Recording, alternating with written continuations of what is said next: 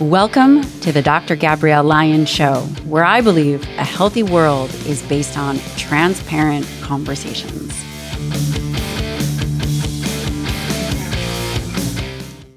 In this episode, I sit down with Racquel Frisella. She's founder of Racquel Aesthetics and the RFA skincare line. She's a board-certified nurse practitioner with over 13 years of experience in the industry.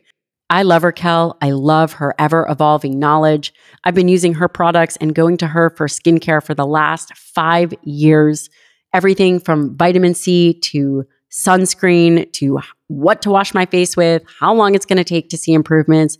In this episode, we sit down and I have the opportunity to really pick Racquel's brain on all things skin-related, preventative, aging, treatment, the whole nine. You're going to love this episode. You're going to love Racquel. I can't wait to hear what you think. If you enjoy these episodes, please take a moment to subscribe to the YouTube. Please subscribe, rate, comment the podcast. This is how people find it. And if you want to hear other experts or other topics, please let me know. I take everything that you say very seriously. Let's dive in. With all this talk of skincare, I think we should talk about hydration. And that's where one of the sponsors comes in, and that's Element.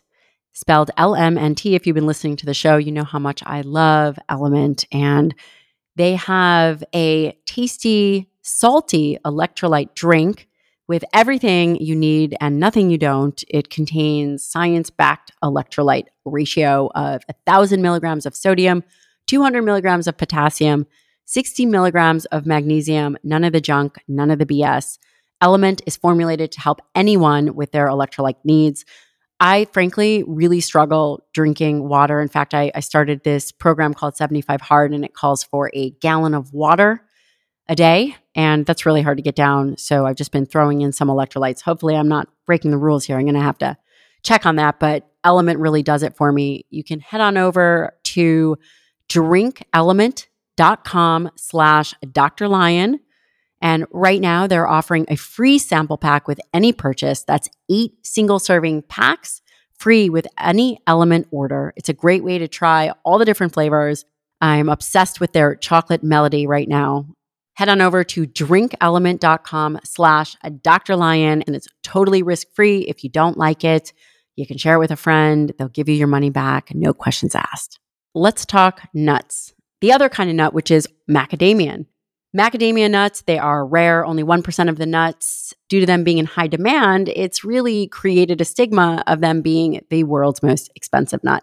For me, the taste and health benefits are worth it. And in fact, 30% less carbohydrates than almonds. So these nuts have, as it relates to a health benefit, if you are on a carbohydrate-controlled diet, they have 30% less carbohydrates. They have more healthy monounsaturated fats than any popular nut. Even olive oil and avocado, they're the only nut rich in omega-7s, and that's been linked to natural collagen production. There was a recent study released that shows macadamia oil significantly beats olive oil and coconut oil for pancreatic health. And lucky for you, there's a company obsessed with making this superfood accessible to all, and that is House of Macadamias. They've partnered with over 94 farms in Africa. They have recently formed the single largest producer of macadamias in the world. They are a keto, paleo, vegan snack. They have white chocolate dip macadamias. That took quite some time for them to develop, and I am telling you, their products are amazing. They're super fresh. Go to houseofmacadamias.com/Dr. Lyon and use the code Dr. Lyon for a 20% discount. That's 20% discount on your first order. Racquel Frisella, I am so excited to be sitting here with you. And you've actually been my skincare go-to for the last, at least 5 years now. It has been. Thank you so much. I'm very honored. Thank you for having me today. Oh my gosh. Thank you for letting me be your skincare go-to girl. Yes. And you've actually been involved in skincare for 13 years now? Yes, 13 years. You're a nurse practitioner. I am a board-certified nurse practitioner. I specialize in aesthetic medicine. So all things skincare, injectables. In our practice, we do lasers, facials, peels, microneedling, all over skin health. And just curious, how did you get interested in that?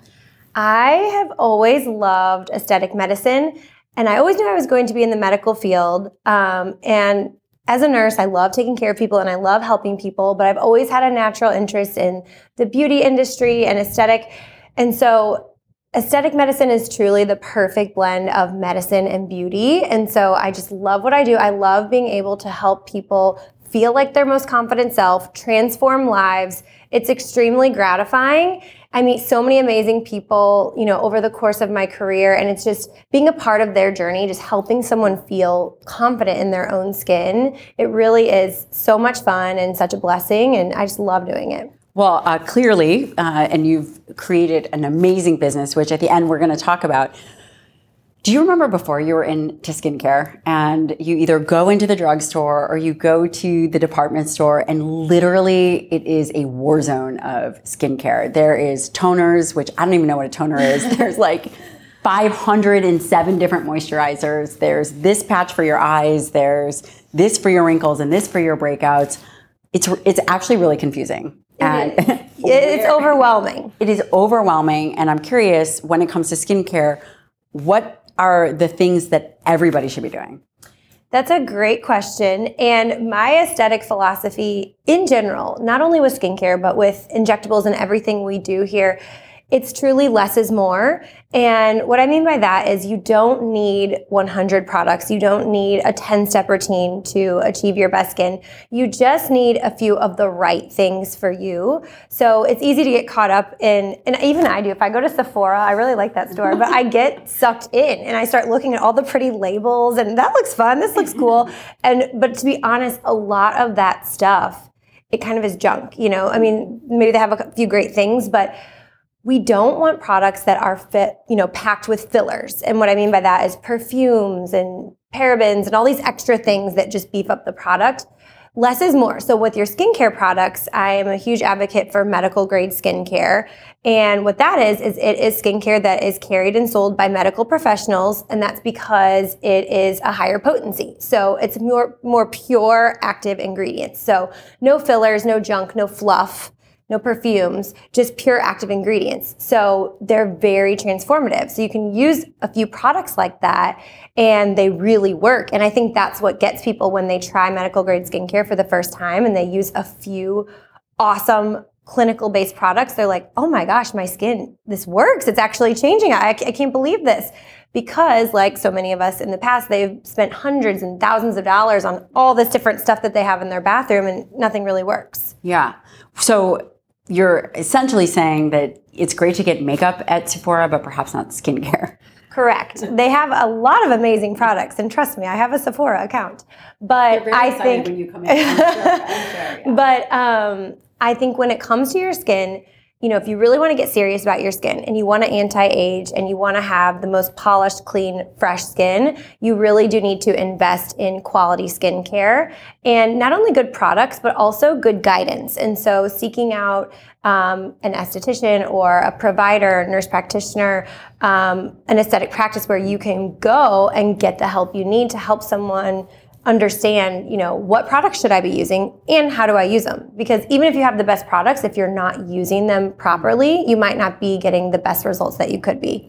And there's all kinds of different products, right? So when I was thinking about coming and talking to you, I was looking at some of the stuff that I have, and there's glycolic acid and koji pads and salicylic acid and retinoids. Mm-hmm. Those would all be considered, right, topical acids? Yes. Who needs them? What are they for? How could someone figure it out? Because I think that the landscape is pretty confusing and also important, right? Everybody, and let's say it's not even just for vanity. It's still something that you want to take care of. You go and you exercise and eat right. You get routine blood work. You should probably also take care of your skin, not just on your face, but on your body. Absolutely. Yes. And so all of those acids that you were kind of spelling out, those are all in one category. So in skincare, we have different categories. You have your cleansers, you have your moisturizers, you have your exfoliating acids. And so salicylic, glycolic, kojic acid, retinoic acid, those are all different kinds of exfoliating acids.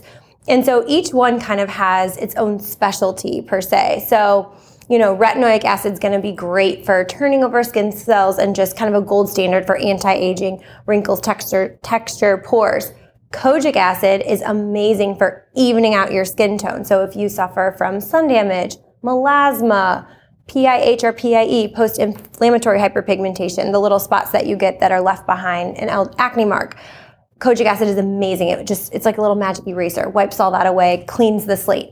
When you're talking about salicylic versus glycolic, again, that's where it's just getting the education or the guidance as to what's right for you. So those are your hydroxy acids.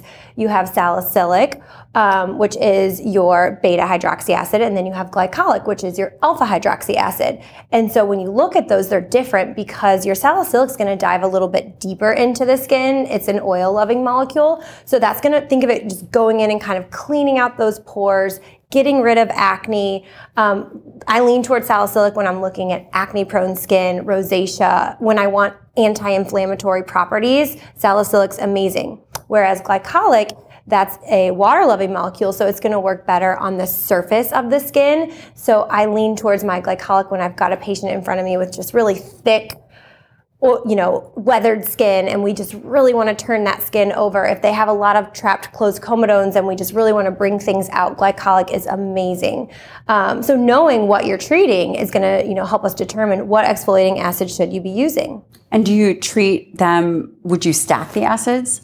Absolutely. And that's where we have to build a tolerance. So when you're starting out, I have people start with just one. And then as your skin becomes acclimated and you get used to products and you build a tolerance for them, we increase use and or we stack different acids together. So for example, when I personally love to use, and I personally use retinoic acid and kojic acid because I love the benefits of a retinol. It's a gold standard. It's going to tighten my pores. It works. So everybody is saying, so you should, and that's, so it's a retinol, right? And that's prescription. Is it prescription only for the most part? Well, so retinoid is sort of the umbrella in which we have retinoic acid and retinol. And so there's a difference there. So retinoic acid, for example, tretinoin, is a prescription. However, retinol, something that I carry in my practice, it is prescription strength in its nature, but it is essentially over the counter if I give it out in my practice. It's a little confusing, but basically to keep it easy for you, retinoic acid, like a tretinoin prescription, for example, is pure vitamin A. So it is the acid in its purest form. It's very strong and it's very harsh. For the right patient, that's okay. But when it comes to retinoids, I always explain to my patients, it is a marathon, not a race or a sprint.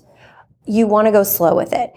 Retinol is going to be a more, I don't like to use the word dilute because it makes people think it's not as good, but it is not as strong. It's the way it converts in our skin, it's that it converts to that retinoic acid slowly over hours. So it's not throwing that harsh dose. It's like 1/10 of the dose, So it's not so pure, it's not so harsh and drying. And honestly, in the years I've been doing this and the thousands of patients that I've helped, I can definitely say using a retinol for most is much more effective than using something like a tret or retinoid.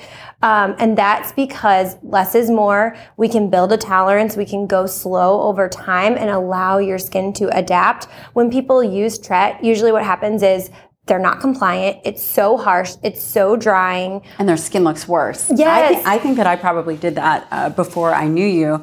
And I kept hearing all this, you should use this Retin-A, this stuff is great. Yeah. And I'm like, oh my God, this looks terrible. Exactly. And then what happens is you're like, you get non-compliant because it makes me too dry. I don't feel like dealing with it. You're walking around with this red, chafed, dry skin. You're irritated. It's uncomfortable. So if you use a retinol that's amazing, it's going to take a little bit longer, but in the end, so with retinols, I say you really need to give your skin about 12 weeks, up to 12 weeks to fully adjust. And that's going to depend on your sensitivity. If you're somebody with super sensitive skin or with a lot of acne, it's going to take you longer than someone with a thicker, more resilient skin. Just a couple weeks. I mean, you're going to see improvement immediately, but to get those full results, it definitely takes a few months. And then it's just maintaining.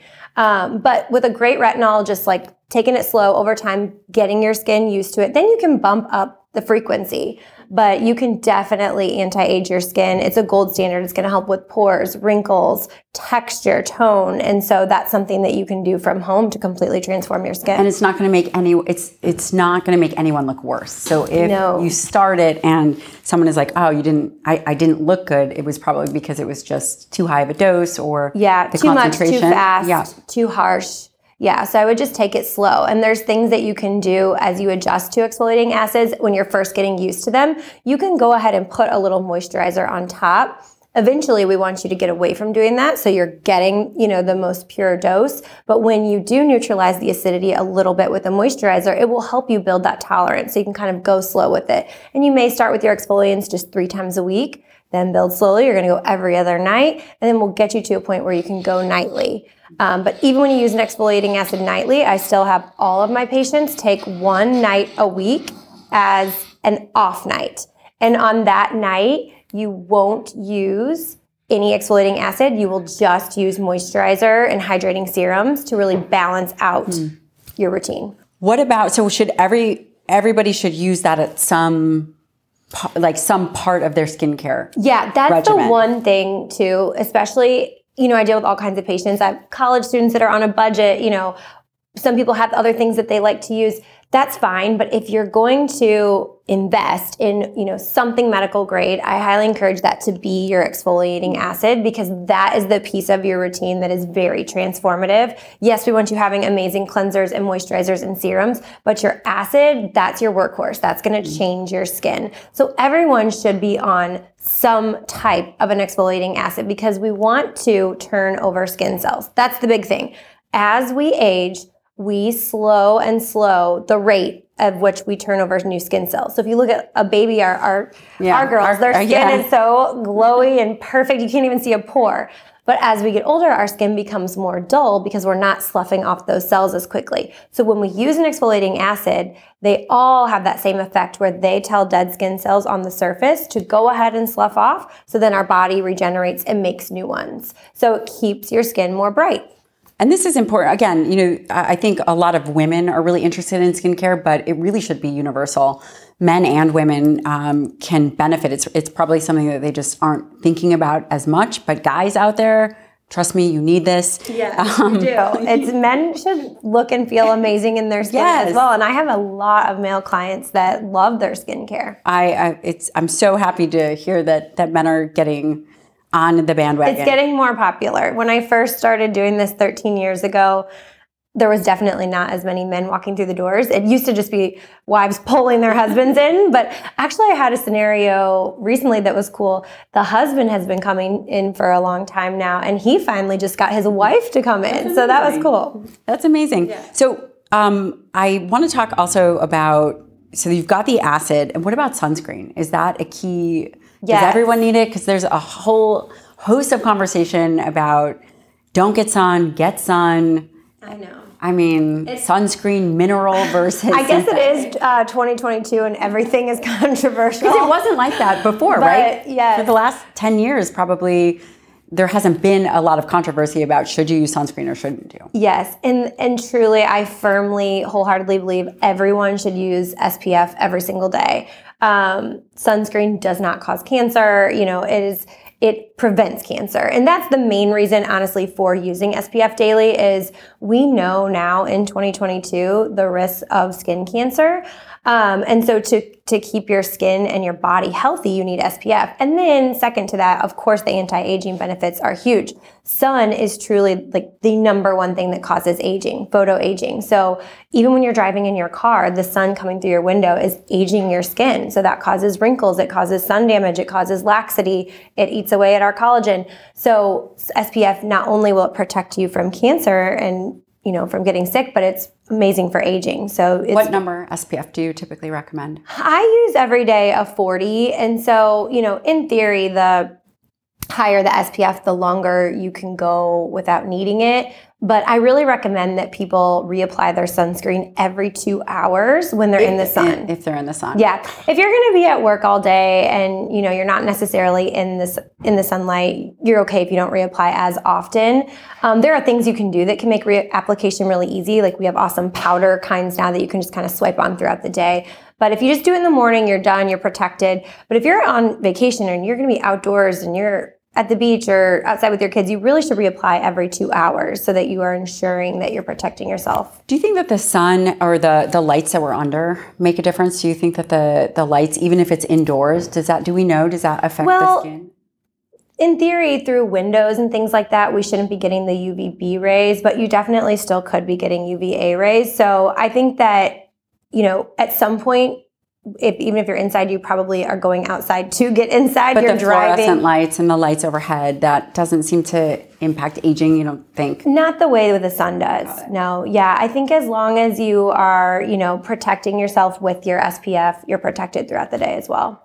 And in terms of mineral versus synthetic, is there a difference Yeah, that's one of the big debates, chemical versus mineral sunscreen. And, my opinion is, I think that so to break it down, mineral sunscreens are going to be your sunscreens that have titanium dioxide and zinc oxide. Those are kind of known more for reflecting the sun off of your face.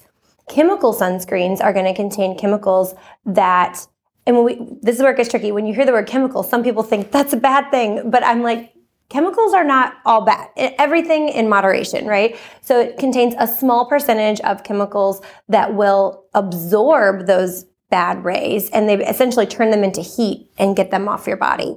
So they're just two different ways of protecting yourself from the sun. And so I think if you're somebody who's really, really concerned with the chemical ingredient and it's something that bothers you, then just use a mineral sunscreen. So I think I see people's point there why they would maybe not want to use a chemical sunscreen, but again, in my professional opinion, with the small amount that we use, everything in moderation, I think it's doing more good than bad, and I think it's totally fine.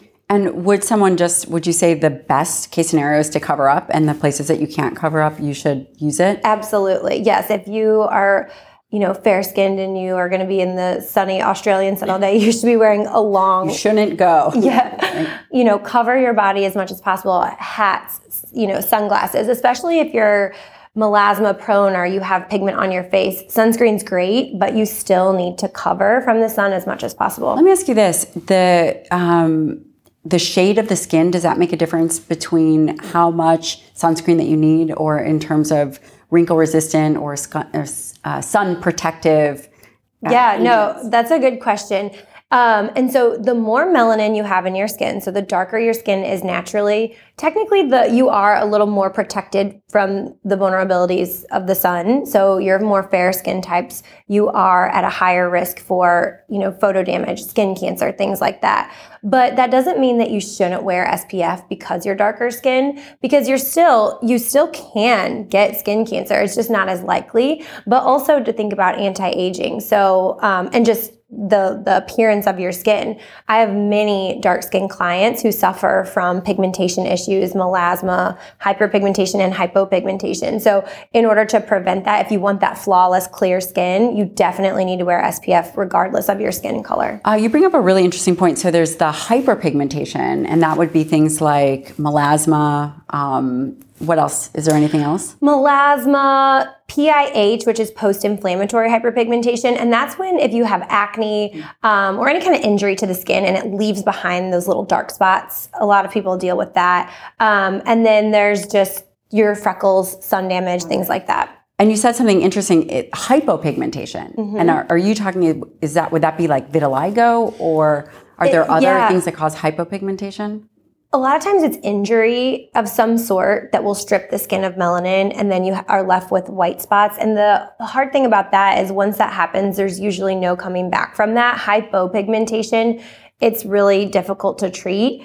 But what happens is if you have spots of hypopigmentation and then you get a lot of sun, the skin surrounding those areas get really dark, and it makes the hypopigmentation look worse. So to keep your skin even, you have to protect the parts that aren't hypopigmented. But hypopigmentation can happen from injuries.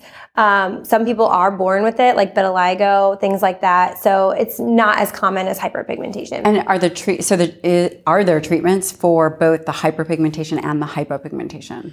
Really, yes. And the biggest thing is going to be SPF and then topical correction. And then we also do have some lasers that work really well to lighten the pigmentation. And lasers are amazing. And I think that people don't talk a lot about that. You don't really hear it. It's just so frequently.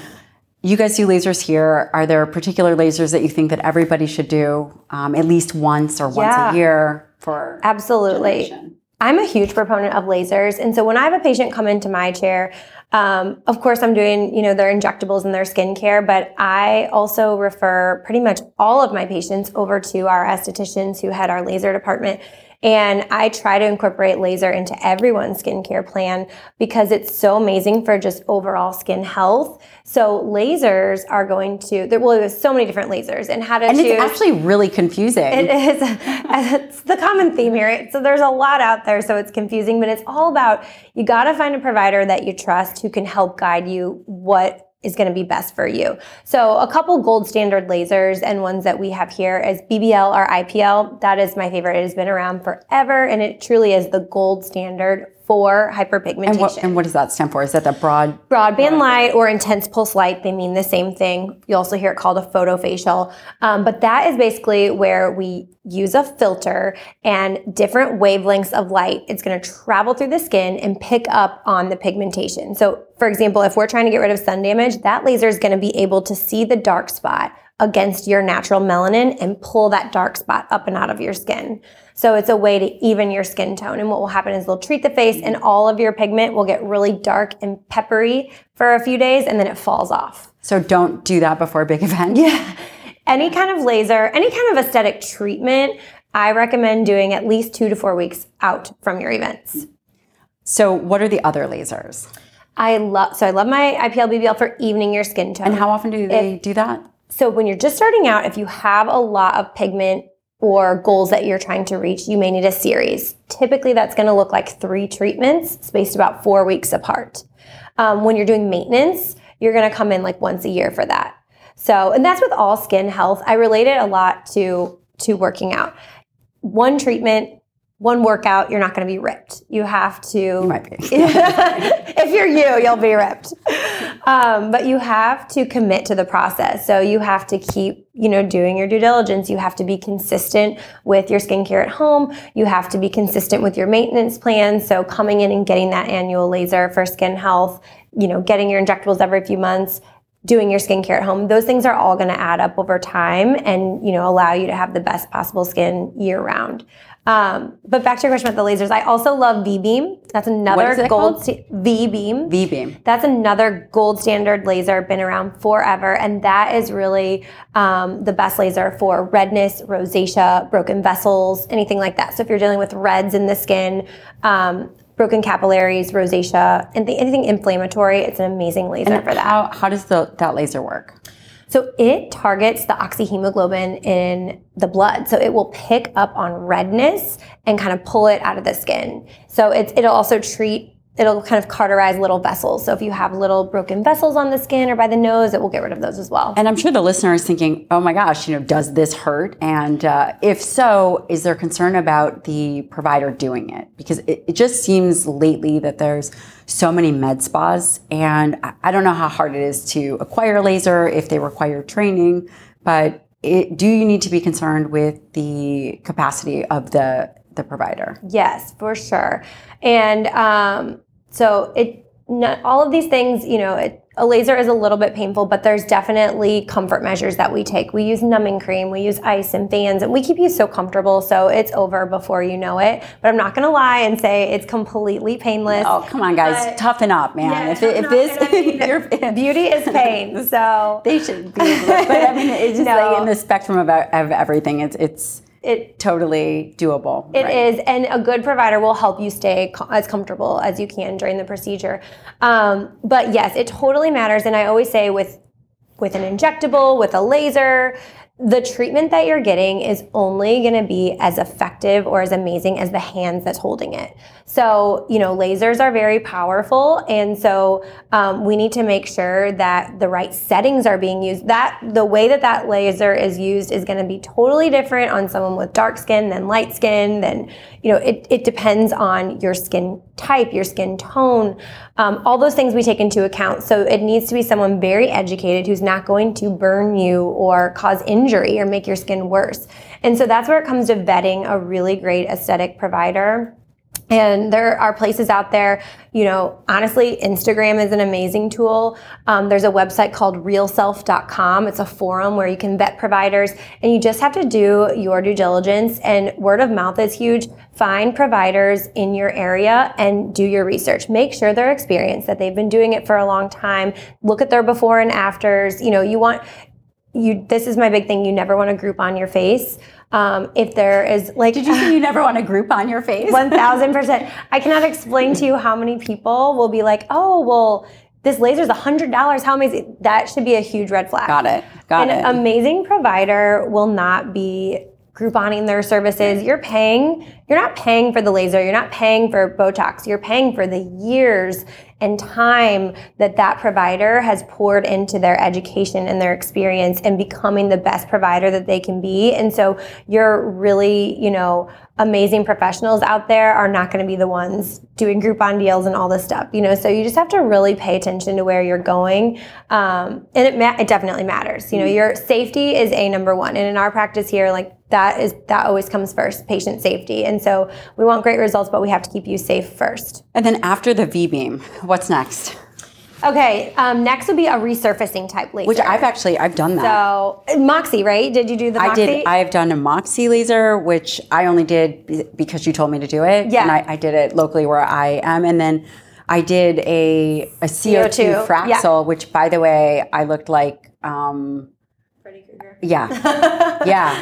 That was intense. Yes. So both of those I love. And it depends on how aggressive you want to go.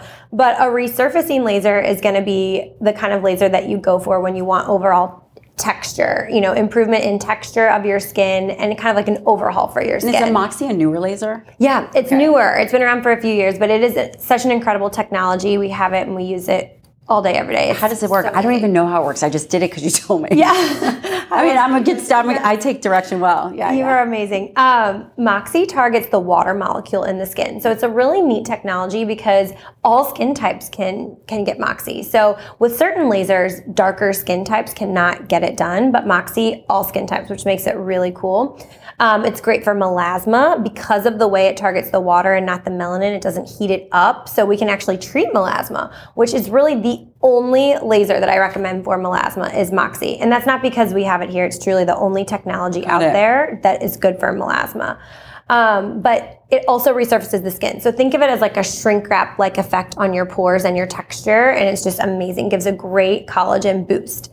And that's the thing with a lot of these lasers. They're going to stimulate collagen growth and production. So when we injure our collagen with heat, your body's response to that is to build it back up, bigger, better, stronger. So you get a collagen boost. You'll see that initially after a couple weeks you get a little glow, but that collagen building keeps coming for weeks and months to come post-laser.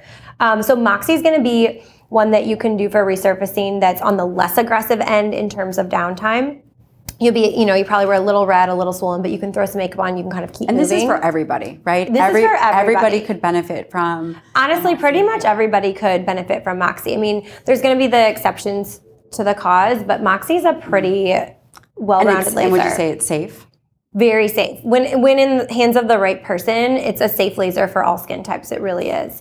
CO2 is different. That is very, very aggressive and very aggressive and only good for certain skin types. Very dark skin should not get CO2. Someone with a history of, hypo or hyperpigmentation should probably not get CO2. We take a very thorough intake for CO2. It's a big downtime. You're looking at 10 to 14 days. Burn victim status. It's intense. But if you're someone that really needs an overhaul,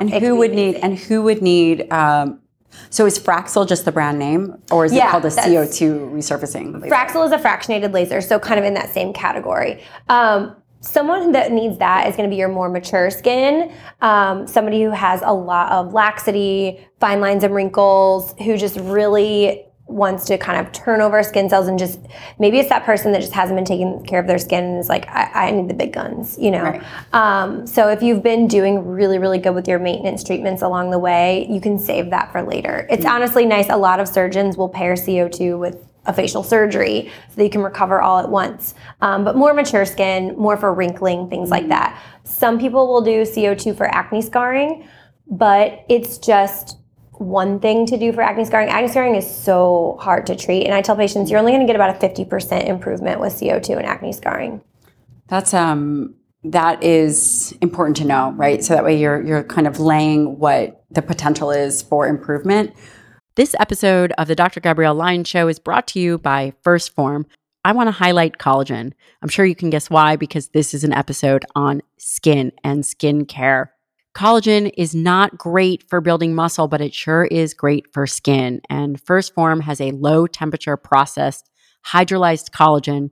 It's very high quality, very bioavailable. They sourced 5 different types of collagen. And I am telling you, it has a very diverse profile. You can mix it in anything. I mix it in coffee. Sometimes I'll throw it in a yogurt or cottage cheese. I love this. It has 50 milligrams of Dermavol in it, and this is a phytonutrient-rich complex. And the goal of it is to help maintain healthy levels of elastin in the body. Collagen is a great building structure, while elastin is responsible for elasticity and firmness of the skin. There is only so much you can put on topically. You have to get the rest internally. You need to have a diet rich in fatty acids. Collagen, we definitely don't eat enough of it, so adding it in really can help. The effect on the skin definitely is in the science, and I really, really appreciate it. I think you will too. Head on over to First Form, that's 1stphorm.com/Dr. Lyon. They have different flavors. I go with the natural collagen. I've been doing that lately. I know that you're going to love it, and they've got the best customer service on the planet. Thank you to Inside Tracker for sponsoring this episode of the show. Head on over to insidetracker.com/Dr. Lyon right now. 20% off for anything in the store. And why do you care about this? Because you care about what's going on inside the body, especially if we're talking about skin health. Skin health is definitely related to hormonal health as well as inflammatory markers. It's really important to know what's going on inside, hence the name Inside Tracker. It provides all your personalized information, a plan to improve your metabolism, reduce stress, even improve sleep. It's created by leading scientists in aging, genetics, and biometrics. Inside Tracker analyzes your blood, DNA, and even fitness tracking data. In fact, I have many patients that choose to go to Inside Tracker and get blood work and then bring those results to me. We love it, and it's important to know what's going on. And for a limited time only, you'll get 20% off the entire Inside Tracker store. Just go to insidetracker.com/Dr. Lyon. That's insidetracker.com/Dr. Lyon. When I did the Fraxel, I really wanted something that was going to work fast and not have a ton of maintenance, right? So you can do it once, and from what I understand, you don't have to do it for a couple years. If you ever do it again, I don't know if I'll ever do it again. I know. It's kind of like having a baby. Enough time goes by, and you're like, yeah, I'll do that again. We'll see. In terms of acne, what are some of the biggest causes of acne? You know, guys always ask about back acne, hormonal acne. How do you treat it both? Do you recommend spironolactone, which is oral? Is that something that you guys use, or are there more topical type treatments? Acne is so tough. It's a 4-letter word that's like a punch to the gut. It's just, acne is so debilitating for so many, and I've watched so many patients that really just ruins their confidence, and I hate acne so much. But it's tricky to treat because it depends on, is your acne inflammatory? Is it non-inflammatory? How inflamed is it? And that's going to dictate which products we're using. But really finding the cause of acne is so important. And so that's probably where, Dr. Gabrielle, you help so many people with gut issues, diet, stress, all of those variables that lead to acne. We can help a lot on this side of things with treating it and making it go away faster and helping with some of the residual effects. But a lot of times we are trying to direct people to figure out, okay, what's going on with your diet? How clean is your diet? How is your gut health? Like lifestyle. Those pieces matter so much if it's coming with hormonal acne, like birth control. Is it pregnancy related? Does birth control help the acne, or? You see it both ways. You see it almost like a Band-Aid for some, and then the minute they come off the birth control, it goes crazy. And it usually takes people 3 to 6 months after coming off of a birth control or any kind of hormonal agent to like level out. So hormones can definitely play a role. And depending on the time of your life, if you're premenopausal or, you'll see changes in your skin with those things. So depending on the cause of the acne will also help us dictate how are we going to treat this acne. So what are some of the top treatments for acne, or even the one, I take care of a lot of women and maybe they're perimenopausal or menopausal, and they'll say to me, how am I having acne right now? I haven't had this since I was a teen. What would you do with them? They need a good skincare plan. So if it's that hormonal acne that's coming up, cyclical with their cycle, they need to just be on a really good skincare routine so that they are exfoliating and hydrating properly at all times. And that will really cut down on the breakouts, and it will cut them down and it'll make them go away faster when they do come. And so good skincare will kind of curb acne in that way. In terms of like a spironolactone and things like that, sometimes your dermatologist might put you on that if you're having a lot of cystic acne and things like that. But we try to avoid people needing that if we can with topicals first, and then we use that as more of a second line of defense. Same with Accutane. We try everything we can before people go to a prescription drug, an oral drug. That makes sense. So for hormonal acne, the best way to do it is to do one of those exfoliating agents. Would that be salicylic acid? Yeah, salicylic would be an amazing choice.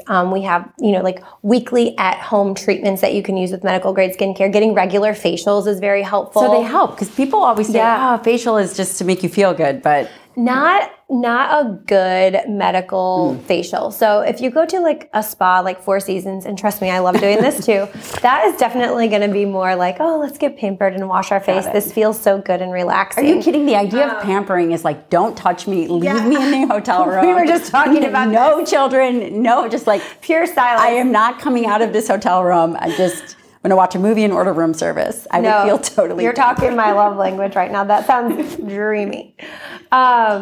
But yes, those kinds of facials, you're right. Those are more pampering. Those are feel-good facials. If you go to a medical practice that is more treatment-based, like, hey, this facial, the goal is anti-aging, or the goal is to help me with my acne or my rosacea, that facial is going to be more geared for skin conditions. And so within that facial, there's a lot of treatments going on. There might be peels going on, extractions, chemical treatments. So there's things that we're doing to treat and prevent acne and things like that. One of the listeners asked about a chemical peel. They asked, do they work? Is it used under the eye? Is it used all over the face? How do you know what to ask for? Chemical peels are amazing. That would definitely fall wonderfully in the acne category. Our acne patients, typically we do have on a series of chemical peels, and it's going to depend on what you're doing your peel for, but pretty much everyone out there can benefit from a peel at some point. And what a peel is going to do is exfoliate your skin. So it's going to slough off that outer layer of dead skin, and it's going to kill bacteria, acne. It's going to brighten you up. It's going to get rid of that dull skin and polish your skin. So how aggressive you want to go, that's up to you. If you're like, I want to do this huge, crazy peel, you're going to be peeling like a snake for like 7 days. If you want to do a lunchtime peel, you could come in and get just a very light peel where you don't actually even peel from that, but you're still going to reap those benefits. It's going to tighten up your pores. It's going to give you a great glow. So if you're somebody dealing with acne, getting on a series of regular peels will actually purge some of that old, gross acne out of your skin. That's interesting. So it does take a bit of work. Yeah. All right. You ready for the number one? Okay. I want to know I'm putting you on the spot here. The number, if I can read my doctor writing, nobody else can read it. I need the decoder ring. The number one thing you should avoid when going to the drugstore for your skin. Oh, from the drugstore. I would say anything with be careful with those. I feel like right now masks are super hot. I just think it's like I may or may not have about 10 of them in my bag. Masks are really popular right now. Skincare comes in trends and in waves too. And so I'm seeing a lot of those crazy jelly masks and stuff like that. And I would say just be careful with that kind of stuff, because although it's fun, that stuff just sits on the surface. It doesn't really penetrate, and it causes a lot of irritation. Just dermatitis, irritation, rashes, and just aggravates your skin. So then when you go to do your skincare routine or use good products, you're almost like working against yourself. So just keeping it simple and trying not to add those fluffy things in. The other thing I get so crazy about that patients get from the drugstore are those dermaplane blades that they do themselves. And I'm not a fan of any kind of little at-home devices like the at-home rollers or blades or any of that. Which I did get the at-home roller. I think I sent you a picture of that. I think I was probably like, no. That's exactly right. And Aries was playing with them. I'm like, oh God, we're just be careful with those because a lot of times they just cause irritation. They introduce bacteria. They're not really doing what you want. Like people want a good dermaplane or a good needle. But I will say the TikTok videos with them all make it look like it's amazing. That's why TikTok and all of these videos are a blessing and a curse. It's a blessing because I love that people are getting educated, but then they see some crazy stuff and then they try to go do it. Anything invasive at home, don't try. The dermaplaning, the derma rollers. What is the most important thing you should get from the drugstore? That's a great question and something I have instruct all of my patients. Medical grade skincare is more costly. It is an investment, but I will tell you less is more and you don't need a lot of it. You get to use it very sparingly, so little goes a long way. Typically the products should last you 3 to 5 months. But with that said, maybe you're going to have some of your routine that's medical grade and some of it's not. And if it's not, I recommend keeping the things that you can very basic. So cleansers and moisturizers from the drugstore are perfect when you do Cetaphil, CeraVe, or Vani Wash. Those are my 3 top recommended drugstore brands because they're very vanilla. And what I mean by that is there's not any junk in them. They're clean. They're basic. They're going to do a great job of cleansing and moisturizing your skin without irritating. Which is the goal. Yes. Right? You don't need to have a big fancy cleanser if you're just trying to keep your skin clean. It's not like the exfoliant, which seems to be much more important. Exactly. So what about moisturizer?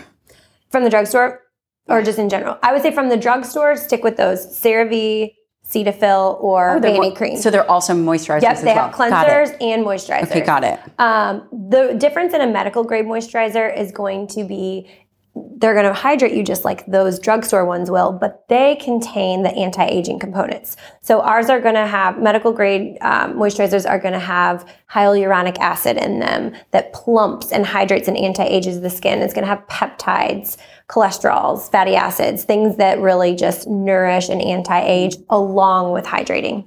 How long would you use these products before you know if they're working or you should switch? Do people talk about skincare holidays, or I used this conditioner and then I had to switch it in a month? I've used this skincare for 2 months and then I want to switch it. How long does it take for someone to know if it works? So you have to be patient, and consistency is key with all skincare. And some products you're going to see, honestly, after one use, like an at-home peel pad or something like that, you're going to notice a difference the next day. So you'll feel some of them more than others right away. But on average, I would say a good 2 to 4 weeks, you're going to really see some great change. But to reach goals, you really need 8 to 12 weeks of consistency. So I tell people, don't change it up too much. Sometimes you have to get through purging, you have to get through shedding of dead skin and stay consistent to your plan so that you can really see the real results. And then once you're, acclimated to those products, then you can shake things up, add things, change things, whatever. But you don't want to change too much in the beginning. So that's actually a long period of time. That's about 3 months. Yeah, it can take people 3 months, especially if you're an acne sufferer, and you're going to see it looks worse before it gets better. It's going to pull some of that acne out. And so that's where my acne people, they always want to throw this isn't working for me. Like, no, this is a good thing. Keep going. Give me 12 weeks. And then by 12 weeks, like, this is amazing. I love this so much. I can't believe I almost quit. That's like how it is with my patient. If you're my patient, you better not be doing that. In terms of how long they can actually stay on that before they should switch it up, does the skin actually get acclimated to a particular routine where maybe it becomes ultimately less effective? Yes, you can plateau. And so if you get to a point where you're like, I just feel like nothing's changing, I'm feeling kind of dull, I need to shake things up, then we need to maybe switch products up, increase the intensity of the way you're using it, stack products, things like that. And then also we take into account the time of the year because your skincare routine might change a little bit. So in the winter, just by nature of things, we're going to be a little bit more dry. The heaters are on, the air is more dry. So you need more hydration. So we're going to change things with the season and then as you plateau. Do you think that hydration makes a big difference, like oral hydration in skin? Oh, yes. It does. So much. I'm the worst. So please do as I say, not as I do. I am the worst water drinker ever. I'm trying to be better. But you have to drink so much water. You will notice a notable difference, especially in your under eye area. I mean, when you're dehydrated versus hydrated, your skin naturally is going to be more plump. Then what about alcohol? Big time. I laugh because I'm just, it's so controversial now about alcohol. But again, we've said that we are now in 2022 and everything is very controversial. What about alcohol? Alcohol will do a number on your skin too. And I'm not talking about like if you have a glass of wine at dinner, I don't think you're going to see too much there. But if you're consuming alcohol regularly, your skin will be more dehydrated. And you'll also just struggle more with issues in volume on the face when your hydration levels change like that, particularly the under eye area. We have a malar fat pad here. And so I get a lot of that where patients come in and like, some days my eyes look horrible, some days they look good. And a lot of that has to do with the fluctuation of your water, how much water you're holding on to. For example, if you have, margaritas and Mexican food, like I'm puffy the next day. Nobody does that. My rings are tight. My eyes look a little puffy. And then when you're eating super clean, you're going to notice less of that. So water intake is definitely, it matters. What about the topical vitamins? Vitamin C, vitamin E. We talked about vitamin A. Do those make a difference? Yes, big time. Really, everyone should use a vitamin C. And a lot of the vitamin C serums are going to have the vitamin E in them. They're usually combined. But that is just a great staple for a skincare routine, and it's for overall skin health. So with a vitamin C serum, it's kind of different than an exfoliating product where when you use it, you may not necessarily see what's happening right away, but you have to trust the process and know that it's working inside your skin. So vitamin C and topical vitamins in general are going to really protect you from the sun. It kind of builds your own natural UVA and UVB protection inside your skin. And then the big thing they do is they fight off free radicals. So pollution, smoking, alcohol, just environmental dangers, all those things that make those little unstable molecules, it fights that off. So it keeps you healthy from cancer and just anti-aging and all of those things. So it's a way to really keep the inside of your skin healthy. And with vitamin C, the big thing to know about that's another one where when you asked about drugstore, I would not do a drugstore vitamin C. A lot of those types of vitamin Cs are not going to penetrate. So a medical grade vitamin C is important because with vitamin C, formulation is key. It's a very unstable molecule. So in order for it to get into your skin, it has to be made stable through the formulation of the product. So there's certain ways we formulate a vitamin C to make sure that it actually gets into the skin and you're getting the full dose. And so a good vitamin C, you want to look that it has a high percentage of vitamin C, like 21% or more, vitamin E, ferulic acid, and a little. Ferulic acid is just another one of those brightening acids, and it's going to help with skin health. And then it's also just going to brighten your skin, and that's going to pair and help the vitamin C to penetrate into the skin. So when we pair things with an acid, the acid's kind of like the vehicle that will drive it deeper into the skin. And that's why I loved to have my Retin-A users also use it with vitamin C and help drive it into the skin. Do they use it together or do they have to wait a couple minutes? Does it cancel each other out? Does it decrease the potency if you're stacking it? I say it's kind of like peanut butter and jelly. They go together really well. So that sounds good. You can separate them and that's okay, but I like to have my patients do your retinol and then put some vitamin C serum on top, or vice versa. There's really no right or wrong way. And that's where a lot of people get hung up too with skincare. Some of it's just trial and error on your own skin. You have to see what you like. There are certain rules to follow: thin to thick, clear to cloudy when you're layering products. But I always remind people, your skin has no idea what time of day it is. So if you prefer vitamin C at night versus morning, that's totally fine. Just kind of pairing it in there. Mm-hmm. Okay. Just curious, how many times a day should someone actually wash their face? It depends on how your day's going, but 1 for sure, maybe 2, maybe 3. So before bed, everyone should wash their face. Really? I'm just thinking maybe there's a skin microbiome that we just leave as is. Well, if we weren't putting makeup or anything on our face, but you have to think, if you go all day long, just from outside, the air is dirty. So our skin is not clean by the time you're going to bed. So, and we're talking about a gentle cleanser. So just a nice gentle cleanser, nothing harsh, just to simply clean your skin off from the junk that might be sitting on top. And for us women, especially who wear makeup, we have to do a double cleanse at night. So the first cleanse is just simply, think of it as just getting the makeup and just the layer of junk off the skin, and then you're gonna pat dry. And then the second cleanse is actually the deeper cleanse that's really cleaning your skin and that's gonna prepare your skin to accept all of the products you're about to put on. I have not been doing that. Okay, now we're gonna do double cleansing. People always ask me about cellulite and stretch marks. What do you got for me? Hot topics. Those are very hot topics. Okay.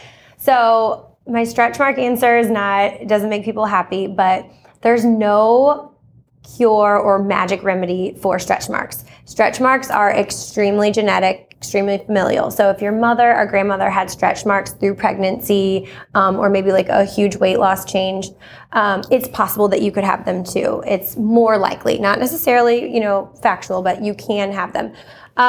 Do you ever see that in guys, stretch marks from growing? Yes, I should have mentioned that too. Yes, it's just definitely a genetic component. There's a tie there. Not always, but with that said, there's no cream, there's no treatment that we offer, like needling or anything like that, that's just going to get rid of them, to be honest. And so that's interesting because that's what I've read is that needling would be the needling thing. Would be the one. If you were to say what's one treatment you could do, it would be. That sounds so painful. Needling. It's not that bad. It's honestly not. It feels more like a vibration than anything. It's a little pen and the tip oscillates very quickly. So the little needles make little micro-focused injuries that will then build collagen. Does help with scarring, could lighten stretch marks, but it's not going to erase them the way people think that they will. So with aesthetic procedures like that, we have to really set clear expectations, like maybe give you some improvement, but definitely not perfection. And so really the only way, if you have stretch marks, in a certain area from pregnancy or weight loss and you really want them gone, it really requires surgical excision. And so that's where, a plastic surgeon can do an abdominoplasty and remove some of that skin. Yeah, that's interesting. I had a mentor and a really good friend. His name is Charles Poliquin, and he created this, I don't know if it was a supplement formula of removing stretch marks over a period of time. And I swear some people say, yeah, this totally works. And other people are saying, there's nothing that you can do for stretch marks. Yeah, I feel like if I knew of something that really worked, I would have a line out the street right now. What about cellulite? Cellulite can be improved with certain aesthetic procedures. And again, with all these things, it's improvement, not perfection. But cellulite's another one that is very genetic. And I'll have people come in that are this teeny tiny and they have cellulite. So it's not always something that has to do with weight per se, but that can definitely be a factor. And it's not a magic fat, right? It's not some kind of... No, it's just normal fat. It's the fibers. So if you look at what cellulite is, we have little fat pockets. And on the side of the fat pocket, there's little fibrous connective tissue. Think of them as like rubber bands. And then once that fat pocket is full of fat, the rubber bands, the septae, get pulled down under pressure. And so where they're pulled down, you see that dip in the skin or that dent. And so cellulite is more so the kind that you could like kind of stick your thumb in and see that it's like a little dent or a spot. And that's a cellulite dimple. So we do have some aesthetic treatments. There's no topicals that will reduce that. What you have to do is you have to either release those bands. And that would be surgical or not necessarily? Not necessarily surgical. There's treatments out there called Selfina, and there's an injectable now that we have that actually eats away at the collagen of those bands that will give you some improvement. Or weight loss sometimes will help. But again, if you're somebody who's already at your goal weight and super tiny and has it, weight loss really isn't the answer for you. So that's why it just kind of depends on, if it's a weight loss issue or if there's certain targeted spots, then you would be a really good candidate for one of those treatments. Basically what you're saying is that there is no magical topical cream. Yes. That is going to work. I feel like that's what people want when they ask that. I think that's what people want. There is not, maybe someday though, that's the cool thing about aesthetic medicine. This world is ever evolving and we have new technologies and treatments literally every day. So I'm confident in this lifetime we'll see something good. I get a lot of questions about Botox, injectables. Do I think that they're safe? And it's interesting in, I think, the space of health and wellness, you will have people that are super healthy doing their whatever juice cleanse, but definitely in line for Botox and filler. For sure. And, you look at some of these comments online and people are, they're so judgmental about injectables. I don't know if you experienced that, if you have thought about it at all, because it's so ridiculous in my perspective. It is, and it's not about vanity. It's just like anything. Do you color your hair? Have you painted your nails? Do you put some makeup on? It's just about taking care of yourself. It's like the same people who work out because they want their bodies to be in shape and healthy, want their skin and their face to be healthy. And so injectables are completely safe when they're done properly and when they're done by the right medical professional. Botox, for example, has been used in the human body for ages, and we use it for a lot of therapeutic reasons. Time Magazine did a really cool article on this years ago on I think it was the 1,000 uses of Botox, and it's the prostate, the bladder, neuromuscular disorders. It's used in the human body for all sorts of things. And when we use them on those larger organs for that kind of therapeutic cause, we use, hundreds and hundreds of units. When we're doing little cosmetic Botox on the face, we're using 25 to 50. So it's a very small amount. But even in those larger doses, it's very safe. And when you break it down the way that the drug acts on the body, it's actually safer than Tylenol. And I'll explain that to patients and they'll be like, wow. So it's very safe. And again, it's all about the aesthetic outcome. And that's where it matters who is administering it. So if you're going to some random Botox party and the person doesn't understand the anatomy of the face or the muscles it should and shouldn't go in, that's where you get into trouble. Or when you see people who just anything in moderation, anything in excess, you see people who are overdone. It looks ridiculous. But you probably see people every day, all day who have beautiful aesthetic treatments you wouldn't even know. Right. In terms of Botox, is there someone that it's not for? Now, Botox is not systemic, right? It is a local injection. Yeah. It's a neuromuscular paralyzer. Who is it not for? Believe it or not, there's not many contraindications with Botox. There's a few things. Myasthenia gravis is one that's an ultimate no, and then sometimes Guillain-Barré. But outside of that, pretty much everyone is a candidate for Botox. I mean, we'll do a thorough health history and just make sure nothing stands out. There's certain times I have people refrain if they're breastfeeding, pregnant. And just to be clear, even though it's it's essentially contraindicated in pregnancy and breastfeeding. It's likely because those studies have not been in those populations, but it's not because it actually goes systemic. True. That is true. It's we don't have those FDA-approved trials to say, as a practitioner, I can't say, yes, this is completely safe because we don't have the clinical data to support that. But what we know about it is exactly that. It does not get into your bloodstream. It does not get to the baby. Actually, I have a story. When I was pregnant with the twins, I was seeing an MFM, a maternal fetal medicine specialist, because identical twins are high risk. And she actually became my patient during the process, and I was doing her Botox, and I said something like, oh, I cannot wait to get mine. And she's like, you're not doing it? And I was like, well, no, I'm pregnant with the twins. And she's like, oh, you can do Botox. So I was like, it's so interesting. Here's a high-risk OB telling you Botox in pregnancy it's fine. But it's more of a liability as the provider. And also for my patients' mental health, because if something were to happen, absolutely, I don't even want them to have to think through, could it have been my Botox? So I just have them wait until they're done. Other injectables. It seems like there's a new injectable coming out all the time. Yeah. There are. We're getting more and more. The portfolios are getting bigger and bigger, which is a great thing because we have more options and the the technology is getting better. Filler is a big one. And so those are going to be your hyaluronic acid fillers.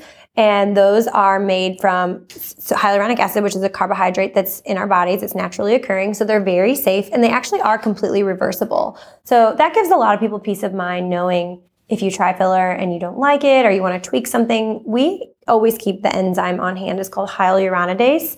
And that's an enzyme that can be injected into the filler and it just breaks it up.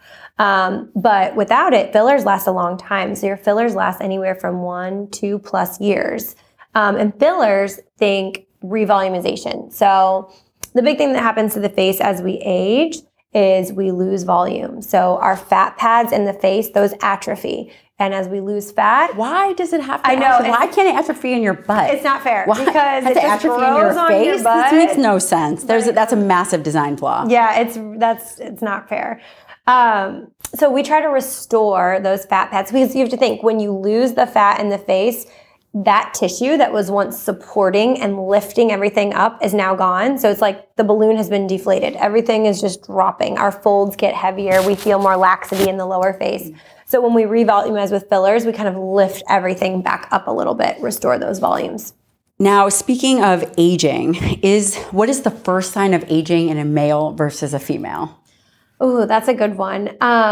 It's going to depend, but I would say just with society, I think males get away with certain things that females don't. And males can have certain lines and wrinkles and it makes them sexy, whereas a female, as like the salt and pepper, hair. Whereas a female, it's like, oh, we can't have those lines. We look mad or mean, So I think it depends, because on males, I would say more of them are concerned with their crow's feet around their eyes. I feel like I get a lot of men who have the deep smile lines. Do guys do Botox, or they're more interested in prevention of deeper lines and maintaining their elasticity? I have a lot of male patients, but I would say my male patients aren't as good about preventing as they are correcting. They'll come in once the lines are there and they're like, hey, I've been noticing these lines. I want to minimize them. Do they have a stigma? Like, don't tell anyone I'm coming in to get Botox? It's probably 50-50. I feel like some do, and then some just own it. And they're like,